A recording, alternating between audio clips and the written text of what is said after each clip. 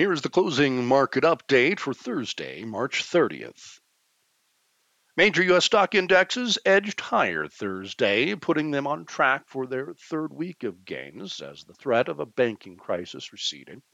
Momentum may also have been boosted by professional fund managers looking to close out their books in the first quarter by adding winners to their portfolios. Thursday's gains were broad-based, with nearly all 11 of the S&P 500 index's sectors rising.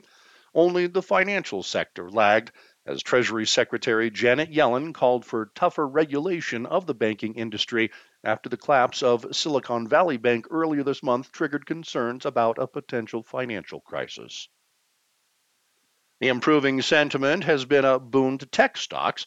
The tech-heavy Nasdaq 100, home to big names such as Apple, ticker symbol AAPL, Google parent Alphabet, ticker symbol GOOGL, Amazon, ticker symbol AMZN, Microsoft, ticker symbol MSFT, and computer chip designer NVIDIA, ticker symbol NVDA, has moved into bull market territory after having clawed back 20% from its late 2022 low. The past year's aggressive interest rate campaign by an inflation-fighting Federal Reserve had weighed on the sector, as growth-oriented stocks tend to be more sensitive to rate increases. With the market now expecting the Fed to start cutting interest rates later this year, notwithstanding the Fed's apparent preference to hike and hold rates where they are, the sector may be benefiting from the possibility that the worst could be behind us. Kathy Jones, chief fixed income strategist at the Schwab Center for Financial Research, says banks' increasing reluctance to lend as they deal with unrealized losses on long-term bonds that have shed value as interest rates rose will act as a brake on the economy, effectively doing the Fed's job for it. The question is whether the Fed can actually tighten monetary policy while credit availability and liquidity are declining, she says. So far, it seems willing to do so, but the market isn't buying it. Credit is likely to tighten more as small and medium-sized banks try to shore up balance sheets and improve liquidity, Kathy adds. If financial conditions remain on the tight side, the risk of recession rises. Here's how the major indexes performed on Thursday.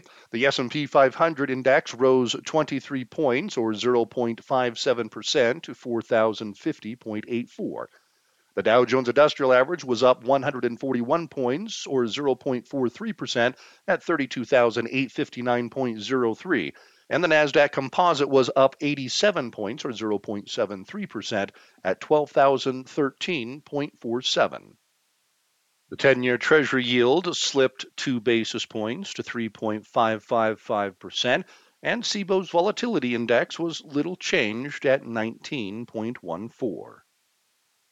Updated jobs and economic growth numbers released Thursday suggest the economy remains resilient despite the nearly 5% run-up in interest rates in recent months. The Labor Department reported that initial claims for unemployment benefits rose by 7,000 last week to a seasonally adjusted 198,000. While that is slightly more than what economists had expected and comes after a string of layoff announcements in the tech industry, claims are still low by historical standards.